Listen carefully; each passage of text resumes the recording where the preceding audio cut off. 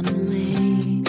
She is dreaming, she is drifting, never been so wide awake. Captured in the moment by the beauty all around her, there's nowhere else that she would rather be. Hello and welcome. This is Karen Motekaitis, and you're listening to How She Really Does It, the place where inspiration and possibility meet on KDRT 95.7 FM. In today's show, Tess Vigeland returns, and some of you may remember her. She's been on the show a couple of other times. We talked about her World Domination Summit speech that she gave, and I will have a link to that speech on the podcast notes, the show notes. And then after that, we came back and we talked about how do you measure success. She had climbed a really tall ladder, and those are the conversations. And today we're going to be talking about the truth about what happens when you leave your job, and just even her own experience with writing this latest book of hers.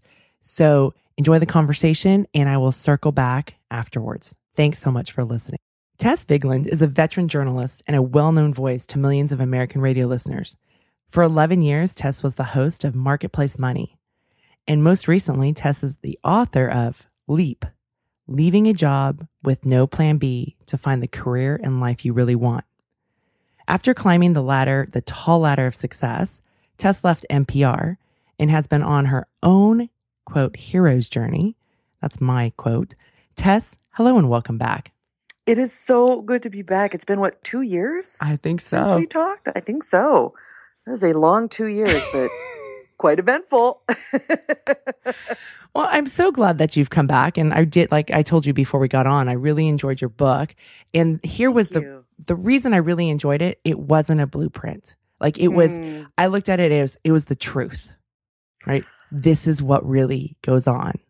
I love that. And I'm so glad you feel that way because, I think that there is such demand out there for the blueprint. Mm-hmm. People want to be told how to live their lives because it's so much easier if you get that. And I could have written the 10 steps to quitting your job and having a beautiful life, but I didn't want to write that because my life is so much different from anyone else. Mm-hmm. So who am I to tell you how it's going to work for you? And B, I think honestly that the best part of the last 2-3 years for me has been having to go through the muck, having to figure it out for myself and not having someone tell me, this is what's going to happen. This is how you're going to feel. That was the growth. And, I felt like when I was writing the book that what I wanted to do was tell stories. And a lot of that is my own story. So it is part memoir. It is part about me. And, other people who had done the same thing. But I just wanted to give people a sense of what the experience is like and maybe give them a sense of how to prepare for it emotionally and psychologically, because I think those are the two hardest parts of all of it. But I didn't want to tell people what to do. So I didn't. Mm-hmm. And maybe that's disappointing to some people, but that's not the book I wrote. Well, it's interesting because if people are disappointed, here it is that you're supposed to tell them what to do, but they're a stranger, right? Yes.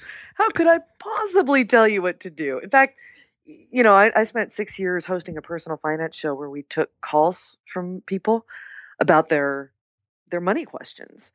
And my constant thing was, look, we can give you the broad strokes of how to be smart about your money, maybe give you some tips on how to save it, how to make more, that sort of thing. But we cannot tell you how to manage your money because we have no idea what your financial situation is. And we're not financial planners. That's not what we're going to do. So I think there was a little bit of that to this book as well. I can give you the broad strokes, but you are a stranger, reader. I don't know what your life is. Mm-hmm. And, I know there are plenty of books out there that tell you that they will tell you how to live your life. And if that works for you, fan-freaking-tastic. I am so happy because any help that we can get in this life is valuable.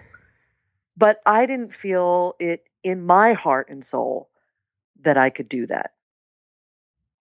Well, and I think a lot of the books, that's one of the draws to the books is the promise. Yes. Right? It's the promise, but then we can get so stuck in the researching of the promise that there's never the application, the integration of it, the actual living. And then it's like, oh, but here's another promise. Once I do this, my life will be fixed. It's like weight loss. The promise of this diet. Totally, yes. I'm making fun of myself because I used to love to go to bookstores and buy these books, and I'd come home and I was so excited. Like there was that rush. This book is going to fix my life. It was like the fairy godmother. Bippity boppity boo. Here you go. So it would sit on my nightstand because I wouldn't read it, right? Because I was already researching the next book to solve my life. Yep. And they would just sit there. But it was that promise of how it was going to make my life better instead of how was I going to show up, practice, tune into myself and look at, okay, what is it that I want to do? Or what is my current situation? How can I integrate that in my life? Exactly. And again, that's not easy work to do. Mm-mm. It is psychologically taxing. It is emotionally gut-wrenching. I had to deal with all kinds of questions about myself. Where my ambition came from. Why was it so important to me to have some element of fame in my life?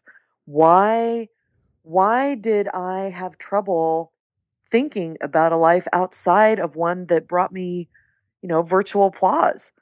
And I didn't like having to look at that in myself. That's not a pleasant thing to do, to realize that you have, maybe an ego that's a little too big and how you tamp down on that.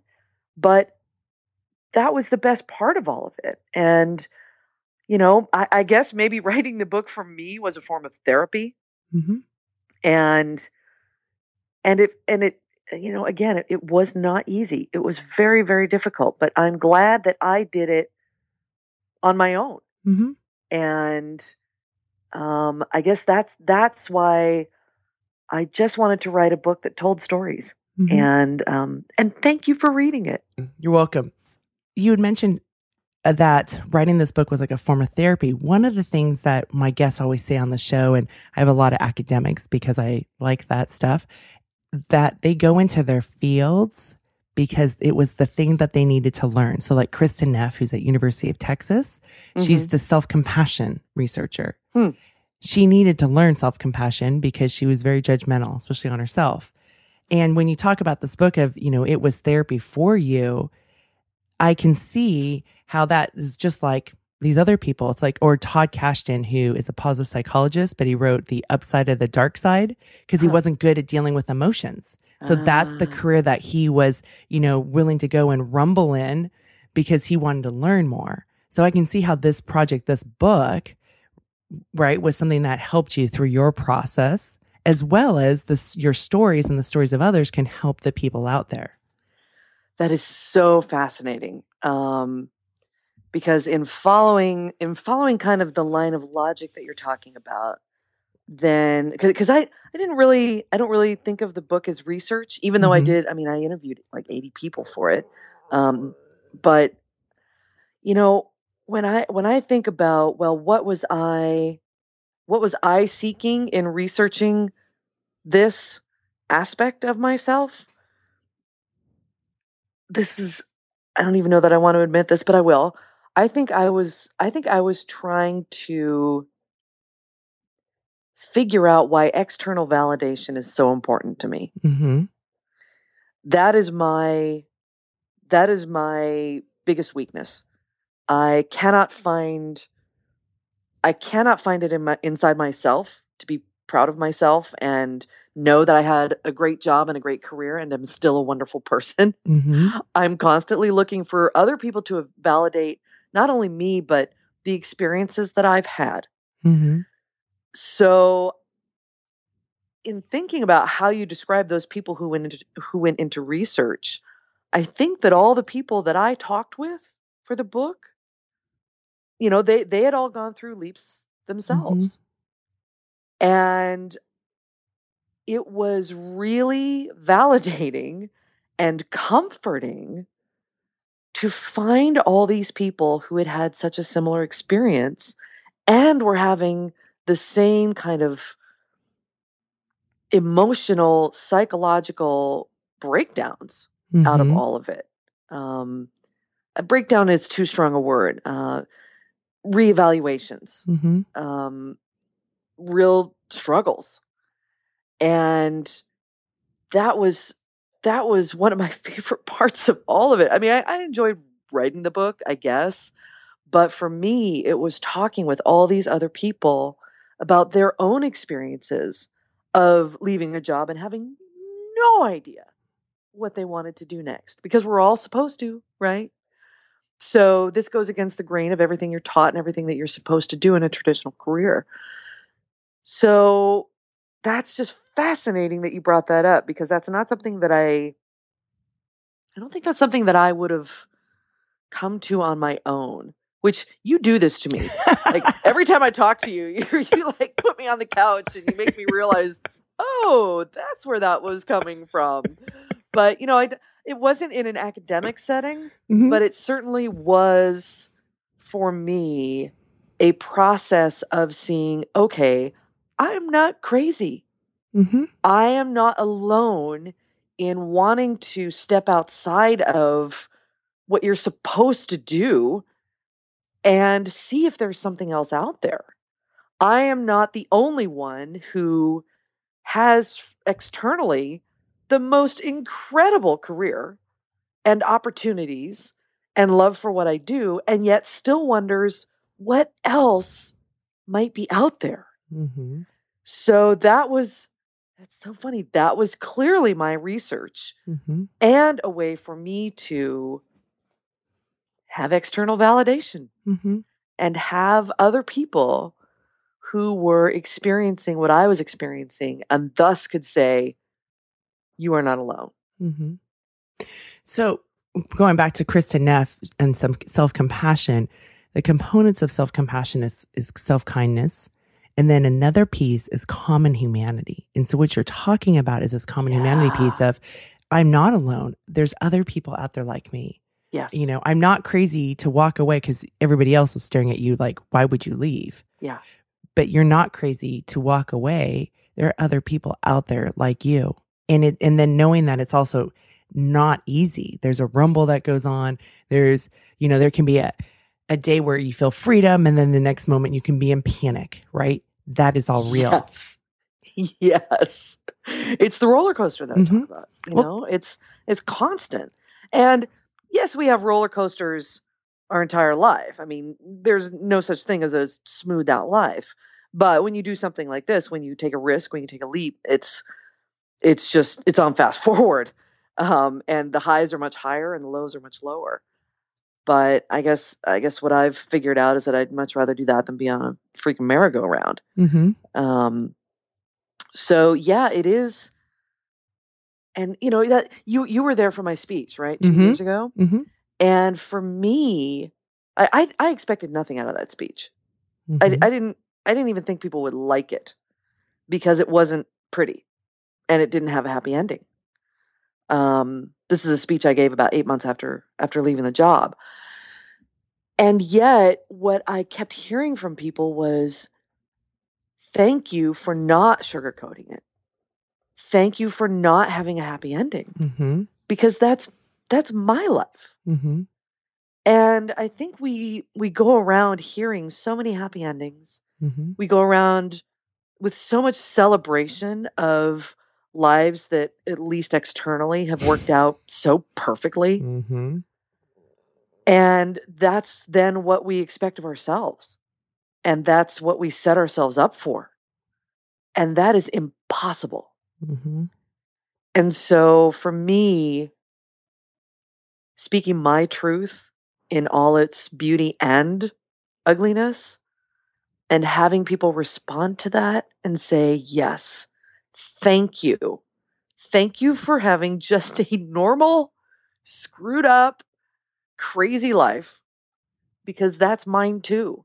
And I'm really tired of being told that if I do X, Y, and Z, everything's going to work out. Mm-hmm. I mean, I think the biggest applause line of the original speech that the book is now based on was, the next person who tells me to just make it happen gets a slap in the face or a punch in the face, I think is what I said. It's the happy talk just gets really exhausting. Mm-hmm. And so, I love that Kristen is talking about the self-compassion and the sharing of humanity, because that's what this is. Mm-hmm. And if people can get just an inkling of that from my book, then I've done my job. Mm-hmm. Well, I think, like we have these extraordinary Facebook lives, right? So, oh, yeah. And we have all this, again, the promise, these illusions of this better life or this great life that's happening for everybody else, but not ourselves. And that triggers our own compare and despair, which in comparison sits in the seats right next to shame. And then that's the voice of you're not good enough, right? And it's just this downward spiral. Instead of realizing that, okay, we're all going through this. We move through struggle, and there's going to be some great moments where they feel joyful and carefree. And then there's going to be panic and fear, and that's all normal. Yes. There's nothing wrong with you. No, it's the human experience. Mm-hmm. But you're right. We're so bombarded, especially in the era of social media. Mm-hmm. And I'm guilty of this. I don't put the crap that I'm Mm-hmm. feeling on Facebook because nobody's going to like it. I mean, like, nobody's literally going to press the button for like. And as someone who appreciates external validation, well, then that's not the kind of post I want to put up there. Mm-hmm. But, that's not life. That's not real life. And I wish that we could express more of that on a regular basis, because that's normal. Mm-hmm. And I do have friends, you and I are part of the World Domination Summit community, and I do have friends who do put it all out there. Mm-hmm. And every time I read a Facebook post like that, it almost makes me cry, because I'm like, thank you. Mm-hmm. Thank you for saying that it's not all sweetness and light and unicorns coming out my butt, Mm-hmm. because that is just not real. Mm-hmm. It's not real. And Facebook is not real. It's just not. Even Instagram.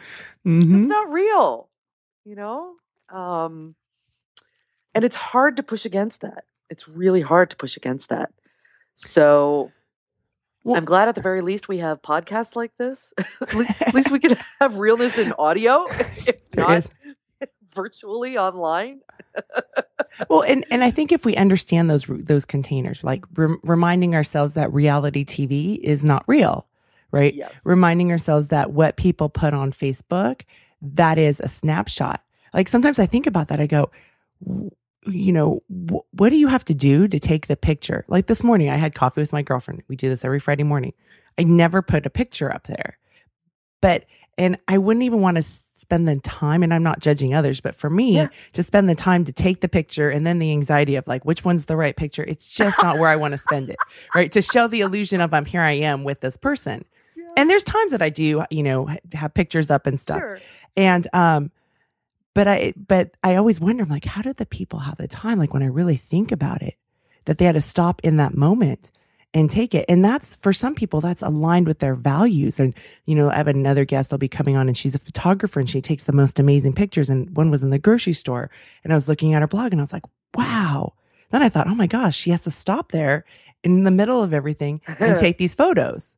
Right. And I just, and I'm not judging her. I was like, oh my gosh, that would be too much for me. I would feel uncomfortable. Yeah. Right. Yeah. But and I'm so thankful because I get to see the world through her eyes. So it's just an interesting thing when I think about what has to go on behind the picture to make that happen.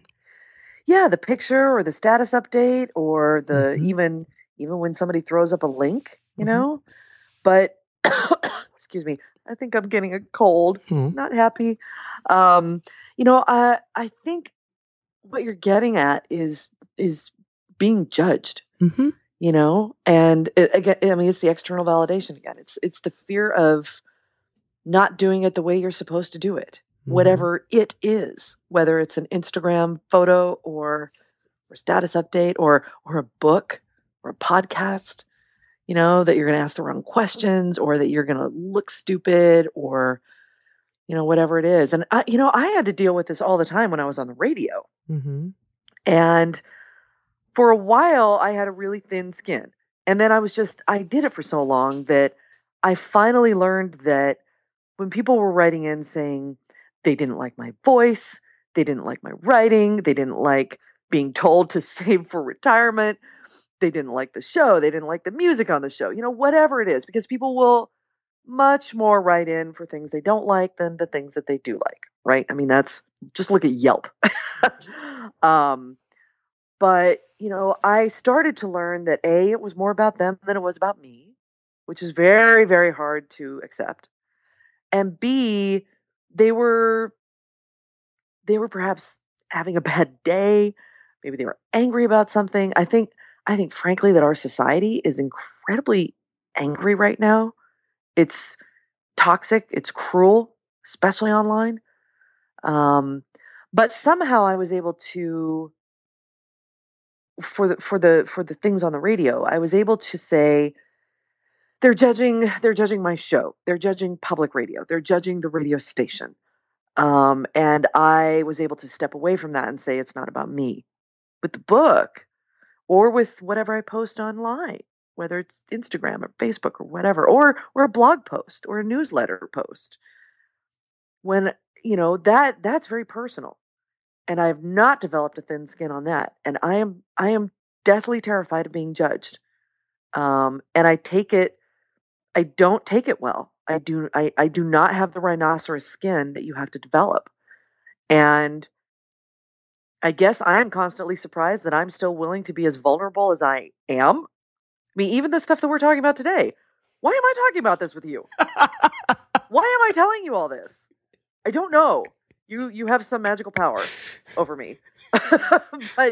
But at the same time, there are going to be people who are going to roll their eyes and not understand what I'm talking about and say she needs to just go crawl in a hole somewhere. Maybe they won't be that mean. But, at the same time, I have learned over the last 3 years that people need and want to hear this. Maybe not everybody, but people want to hear two things in their lives, I think. And this is what I learned out of giving such a raw speech, that A, they want to know that they are special and unique and that there's no one else in the world like them. B, they want to know that everyone else in the world is like them. They want to know that they are not alone, that everybody else has the same crazy crap going on in their heads that they do.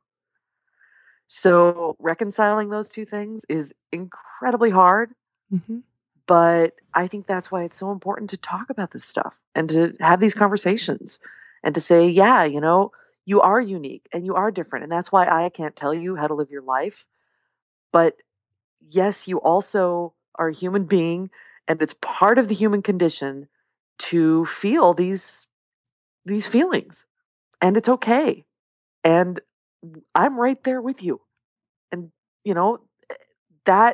that has to make you feel better, because they're just, nobody wants to be alone. Nobody wants to think that they are the only one going through the muck.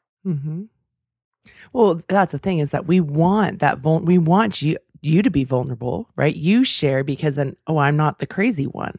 Right. Right. So show me your insides so I can go in with my insides, but I don't want to have to show you my insides. Right. Right. So we want this from other people. And then the other aspect is, and you talked about this in the book too, is the either or, right? But we're actually both. It's that idea of, I want to know I'm unique, but I also want to know that common humanity piece, that I'm not the only one going through this. And yes. Instead of thinking that it has to be one or the other, we can actually coexist.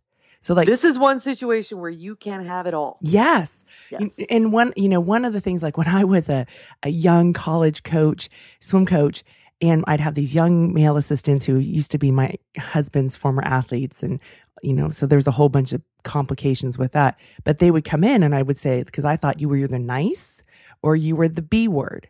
There was no in between. There was no, and so I would say, look, I'm not nice, because for me, nice meant you get run over. I have to bring you cupcakes on your birthday and balloons, and I don't do that.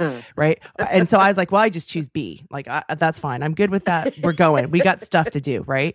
Yep. And instead, like, to realize that I can be tough and I can be tender.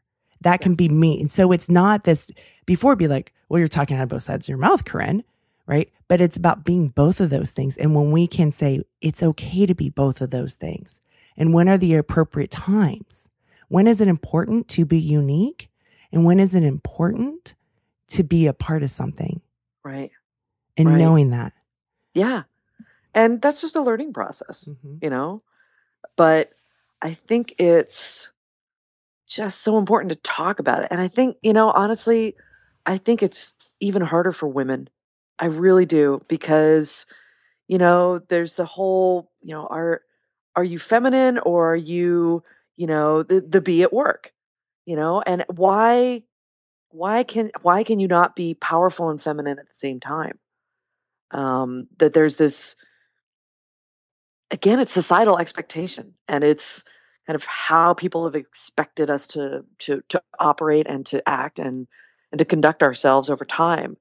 And I hope it's changing, that we can have our own unique idea of what power means, of what it means to be in a position of power, whether you're a manager or a CEO or whatever, but that you can also be, you can also have femininity and understanding and vulnerability, and that doesn't make you weak. And I don't know. I mean, I suppose men go through that too. But as a woman, I think that has been, especially in the workplace, it's such a struggle. And not a lot of people have been able to figure out that balance. And it seems like any moment that someone tips one way or the other, even Marissa Mayer at Yahoo, you see this happening with her, where she makes one decision and she's hailed as a brilliant feminist and terrific woman, and then she tips the other way and people are like, oh my God, you're not a woman, you're a man, you're terrible. And there has to be, I hope at some point we find some balance in there where you can be both, but you don't have to walk some weird fine line about it. I don't know. I'm going off on a tangent now. So you're just agreeing to come back to my show because we have another topic. Little did you know. Okay. So we will be coming back to that, listeners, but I want to circle back to something else that you said earlier, was about, numbers, right? And in one of the things that I've had to really wrap my head around, because we want to judge, is that external validation. How many likes do we get? How many, followers do we have? All of this stuff. If we can't measure it, it doesn't exist. But how do you measure really impact? And so while I have good numbers for my show, I don't share it. And it's interesting. I don't usually get asked. I was asked once, and I thought about it, and I said, well, I don't share it because that's not the value of the show. Because how am I supposed to measure these emails that come in to my inbox and say, your show changed my life? Yes. I was going through a hard time and it just helps me. It feeds my soul, whatever it may be. How do I measure that? Yeah, that is, I'm so glad you brought that up, because, well, and we were talking about this a little bit earlier when we were just having a private conversation, that, I've made the decision not to know what my sales numbers are on my book. I am not looking, and I've asked Random House not to tell me, because I know that I will judge myself based on that. And, I understand that it's a business and numbers are important, and, book publishing, you should care whether you are on the New York Times bestseller list, which I am not. But well, wait, time out. Seth Godin says that that's a game. It is a game. It's a game, and you understand that, and so do I, because we know the marketing machine that goes behind it. I'm not saying those authors aren't worth it, but it's a game. And it is a game, and I'm not willing to play it. And Amazon reviews are also a game. Yep. Another thing that I finally stopped looking at, because it was literally affecting how I felt about myself daily. And so, I sent I sent one email out to my friends that said, look, I have to play this game on Amazon.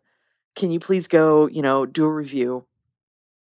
And at the end of the email, I said, now I'm going to go take a shower because I feel gross and I don't want to play the game. And so I have not asked, I've like stopped asking it because to me, that's just why?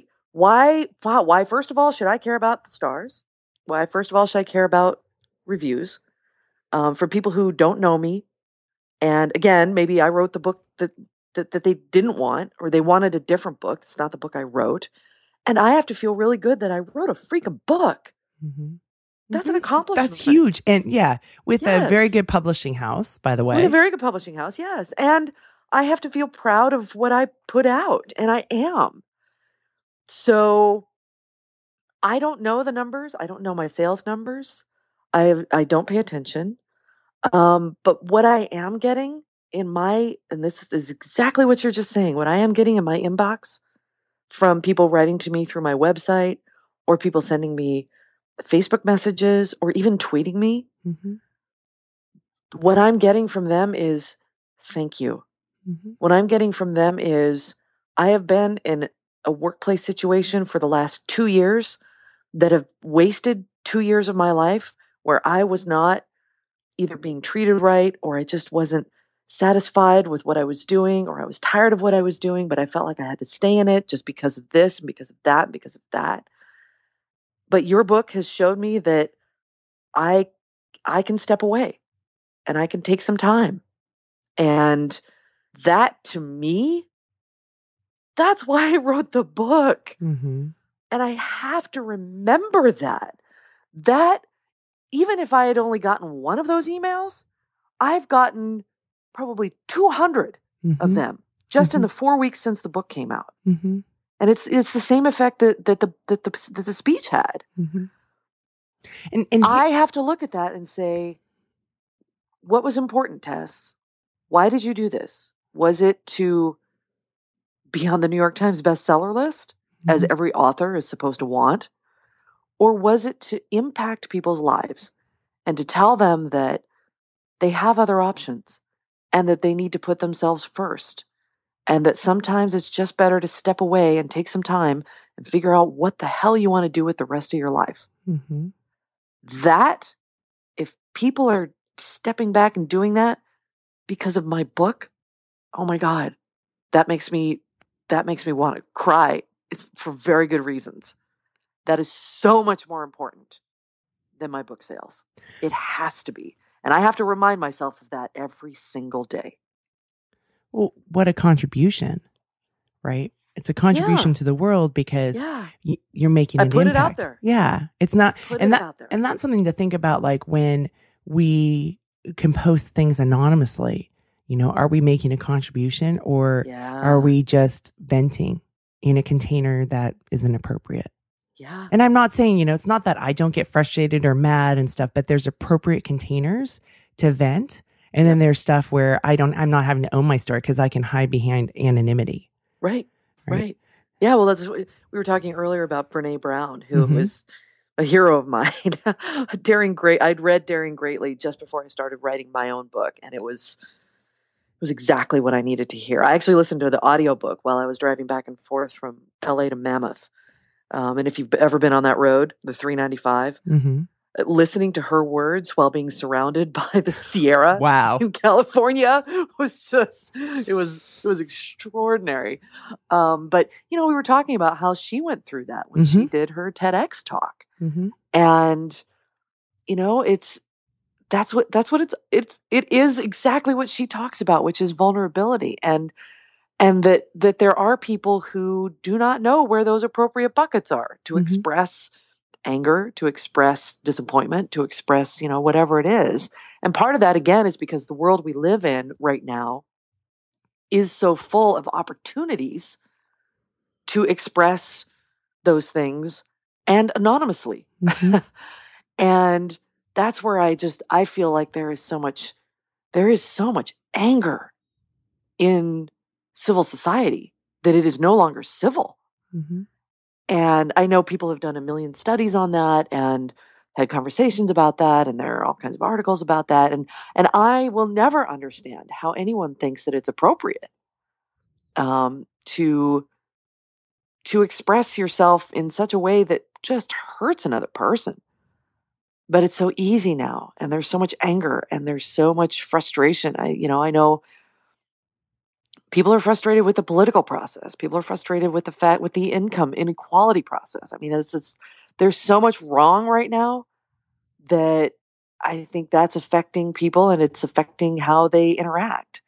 And with all these opportunities to spew hate, to spew, anything that is not love and support, that's what people are going to do. I think people get confused, and because I know I did too, because I used to think authenticity was standing on rooftops. And let me share it with you. Instead of, one of the things that Brene has taught me is that you are vulnerable with people who've earned the right to hear your story. Oh, I love that. And I think that's a beautiful container. That's a good reminder. Yeah. Yes. It's a really beautiful container. And so, because I think there's a misnomer that happens is that, once you reach this higher level of well-being, you don't have those crappy thoughts. Are you kidding? There are days that I need to verbally vomit because I'm like, Yeah. But I have to do it in a place where either somebody can hold that space for me and keep that safe, right? And not judge me and let me do that, because I process, obviously, by talking. Right? No shock here, but that's how I process. And so as I'm talking, all of a sudden things are kind of making sense, and I can kind of explore and look and, all of that stuff. So I need to verbally vomit. If you were to say, well, Corinne, you should know all this stuff better and then that doesn't give me the space to make mistakes. Doesn't give me the space. You down. Yeah. To even explore. I just numb and get disconnected. So we all have that, but knowing where's the appropriate boundary and where's not. Here's a little funny story. Talk about going on a tangent. So I'm really mad at Apple right now. Really mad at them. I've been an Apple user since 3rd grade. I own just about every Apple product. I mean, it's ridiculous. Like right now I see 4 Apple products in my office, right? So I went to go buy my kids a computer 2 weeks ago, and all of a sudden I went, wait, I can get them the educational discount. So it was hard to find it. I had to Google it, found it, got it, $200 off. Sweet, right? And I go, and it said something about free Beats headphones. I'm like, I don't care about that, but I wanted the $200 off. So I go through the process, and you have to pick the headphones. So I was like, okay, fine. And they give you the money back on the headphones. I made sure. And then I kept looking for my discount. I couldn't find it. And I'm like, So then I get on chat because I didn't want to get on the phone. Yep. And I asked them, and they look, and they said, oh, it's the Beat headphones. And I said, that's not what your copy says. Your copy, and of course I'm going to be aware of copy. Your copy says $200 off and get these free Beat headphones, right? Yeah. So I said, it is misleading. And I said, Apple is better than this. I'm really disheartened. And they said, oh, well, a friend of mine sold their Beats and they got the 200. I go, that is not value added. That is a bait and switch. And I think Apple's better than that. There are other companies out there that do this. This is not what I've known Apple to do. Yeah. I said, I am really disappointed in this company. So I've been processing this for a couple of weeks, and I was really mad. And part of me is like, I just want to take this to social media, and I just want to bash them. And then I thought about it. I'm like, is that how I want to be known? As somebody who bashes? And here I am doing it on my own show, but there's a story, right? So this is the process. It's a learning. Yeah. So I'm using this as an example of, yes, I can have crappy thoughts too, and I can get mad. And how do you actually move through this stuff? So then I thought about it, and I was like, I could just say, Apple, you're better than this, and then put, a link to their website, because they're better than that. They don't need that bait and switch. Right. And then I just hadn't gotten around to it, because I was thinking about, but I really thought about, how do I want to represent myself publicly? Because I thought, Tess, I was like, well, I can just create my own Twitter, a different Twitter handle that's not connected to me. Oh, you're so funny. Right? Because I was thinking about all these things as I was processing. But the reality is that that was my process. So I had all these thoughts. I was angry at this company that I've had a long-term relationship, that I will pay top dollar for over something cheaper because of the value of the products. If we can find anyone who doesn't have anger they're not human. Yeah. They're not from here. Seriously, but it is a matter of figuring out how you're going to relay that message. Mm-hmm. And, this is, this is, again, you and I had a little conversation before we started, and that's part of why I left my job, Mm-hmm. because of how messages were delivered. Mm-hmm. I don't always expect everything to be great. I don't always expect sunshine and light, but there has to be a way of communicating displeasure, frustration, anger, whatever, without destruction. Mm-hmm. And if you can't do that, I don't want to be around you. And that's all we'll say about that. Well, but here's the thing, because I've been working on this with a lot of clients this week. So I had one client who was like, "Oh, well, we're a startup. That's why, we have all these problems." And another client's like, "Well, we're just a poorly run biotech company." Then I have another client who's like, "Well, I'm not a good leader of my engineering firm." I mean, this is this week, right? Wow. And the thing is that we don't know how to communicate. We just discharge emotions. We don't that's why Todd Kashdan's book, The Upside of the Dark Side's really important. It's not that they're bad emotions like anger or something or shame, right? It's what are the messages that they're trying to tell you, and learning how to react with those messages instead of just this instantaneous defense mechanism that we go to. And I do it too. I am not a perfect person. So, but if we can learn how to do that, and then also be willing to have courageous conversations, willing to own our story. Like for you, I was so impressed the fact that when you talked about, that your need for external validation, this fame, right, was more important to you than even fortune, and being able to own that story. I mean, you didn't have to put that there, but really to put that in front of you and in front of all these people who are going to read it and critics, and say, here, this is something, and I'm looking into this. I'm trying to understand why. Because intellectually, right, you could probably know that, well, I shouldn't be thinking this. Right. But but for you, it's a driver in understanding why, but from a compassionate place. Yeah. And that's a hard place to get to. That's a really hard place to get to. Especially if you look at yourself and you think and you think of how you operate as wrong, Mm-hmm. right? That there's something wrong with you. But yeah, honestly, so the book's been out for 4 weeks Mm-hmm. at this point.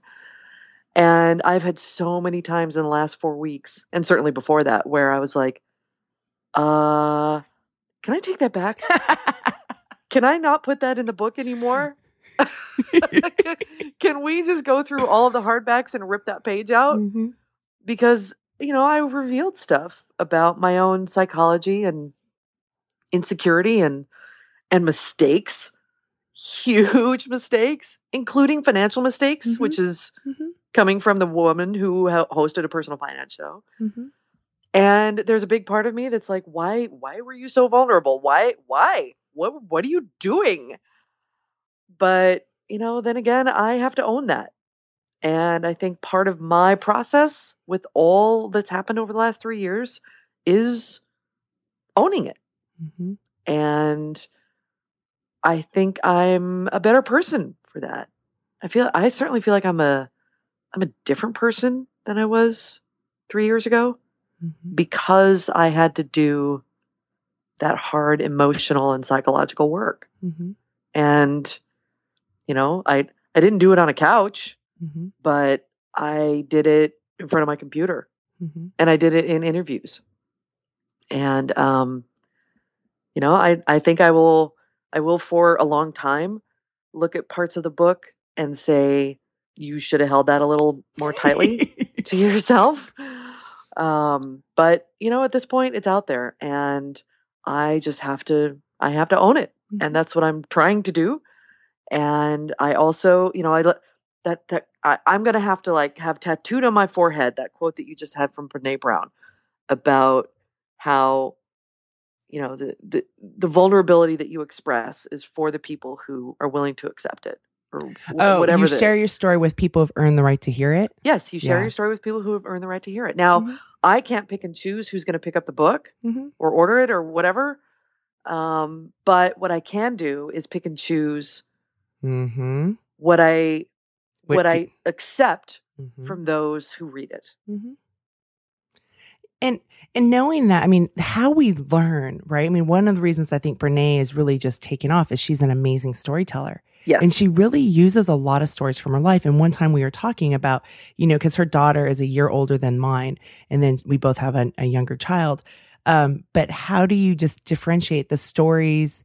What's the appropriate story to share within your own family, right? And what do you share online and Yeah. offline, and understanding that. So, your story is out there. And just like, it sounds like you're having a vulnerability hangover like she did after her TEDx talk. Oh, yeah. And trying to get her husband to go and hack into TED and take it all down and just pretend it never there. But here's something else that's so important that she says, and this is based on her research. When you own your story and really own it, then you can write a new ending. Yeah. Right. And so you own this story by sharing all this stuff and saying, look, this is authentically me. Here you go. And there are going to be haters. There's nothing you can do about that. Right. Yep. And there's going to be people's lives who are going to be changed, but you own your own story. Then you can look at it, unpack it, and go, what can I learn from this? And then you can write your own ending. A lot of times what we try to do is we try to run from it like, oh, well, I did personal finance on this radio show. Yeah, of course, I've got it all together. Let me show you. Look at my imaged life, Yeah. Because let me show you. And then they continue to run from it until it all comes falling apart. Exactly. But you owned it. So like, here's your story. You've owned it. And then now you get to write your own ending. Yep. So speaking of endings, because we do have to go, what is next for you? I have, let's see, where do I start with this? Okay. So the last 3 years, I've basically been writing the book, freelancing, doing some other stuff, to make a living. But I just didn't know, I still didn't know like what I wanted to do. But what I have come to realize is that I love storytelling, just like Brene. I love finding new people to talk to. Mm-hmm. I love interviewing. I love having conversations. I love then having the challenge of recreating that and coming up with something written or audio or photography or whatever it is. So I feel like I'm not ready to fully go into something else entirely. Mm-hmm. I want to stay in my wheelhouse. Mm-hmm. And I had to go through a long process to figure that out. But I did a trip to Peru in early February of 2015, where I went on a medical mission with a team from Oregon, including my father, to the middle of the Andes, to a clinic that serves the indigenous population there, people who have nothing. By our standards, they have just a life of poverty. They don't have running water. They don't have electricity. They don't have medical care. And so a lot of their children are born with bone deformities. And this team goes down every year and literally makes it so that children can walk for the first time in their lives. Wow. This is not routine, but it's fairly usual medicine for the Western world. Mm-hmm. In this tiny town in the middle of the Sacred Valley in Peru, it's science fiction. Mm-hmm. It is science fiction. So I spent several days at this clinic with this indigenous population and this medical team, and it changed my life. I fell in love with these people who have nothing yet had a joy about them that was staggering. A gratitude about them that was beyond anything I've ever seen. And yet they don't have any of the things that we have. Mm-hmm. And yet we are an unhappy people, Mm-hmm. right? Mm-hmm. So I cried every day while I was there, and I cried for 2 weeks when I got back. And I've been trying to process all that for several months. And I'm now finally coming to a point where I think I have a final project that I'm going to put out into the world. It's about this trip to Peru.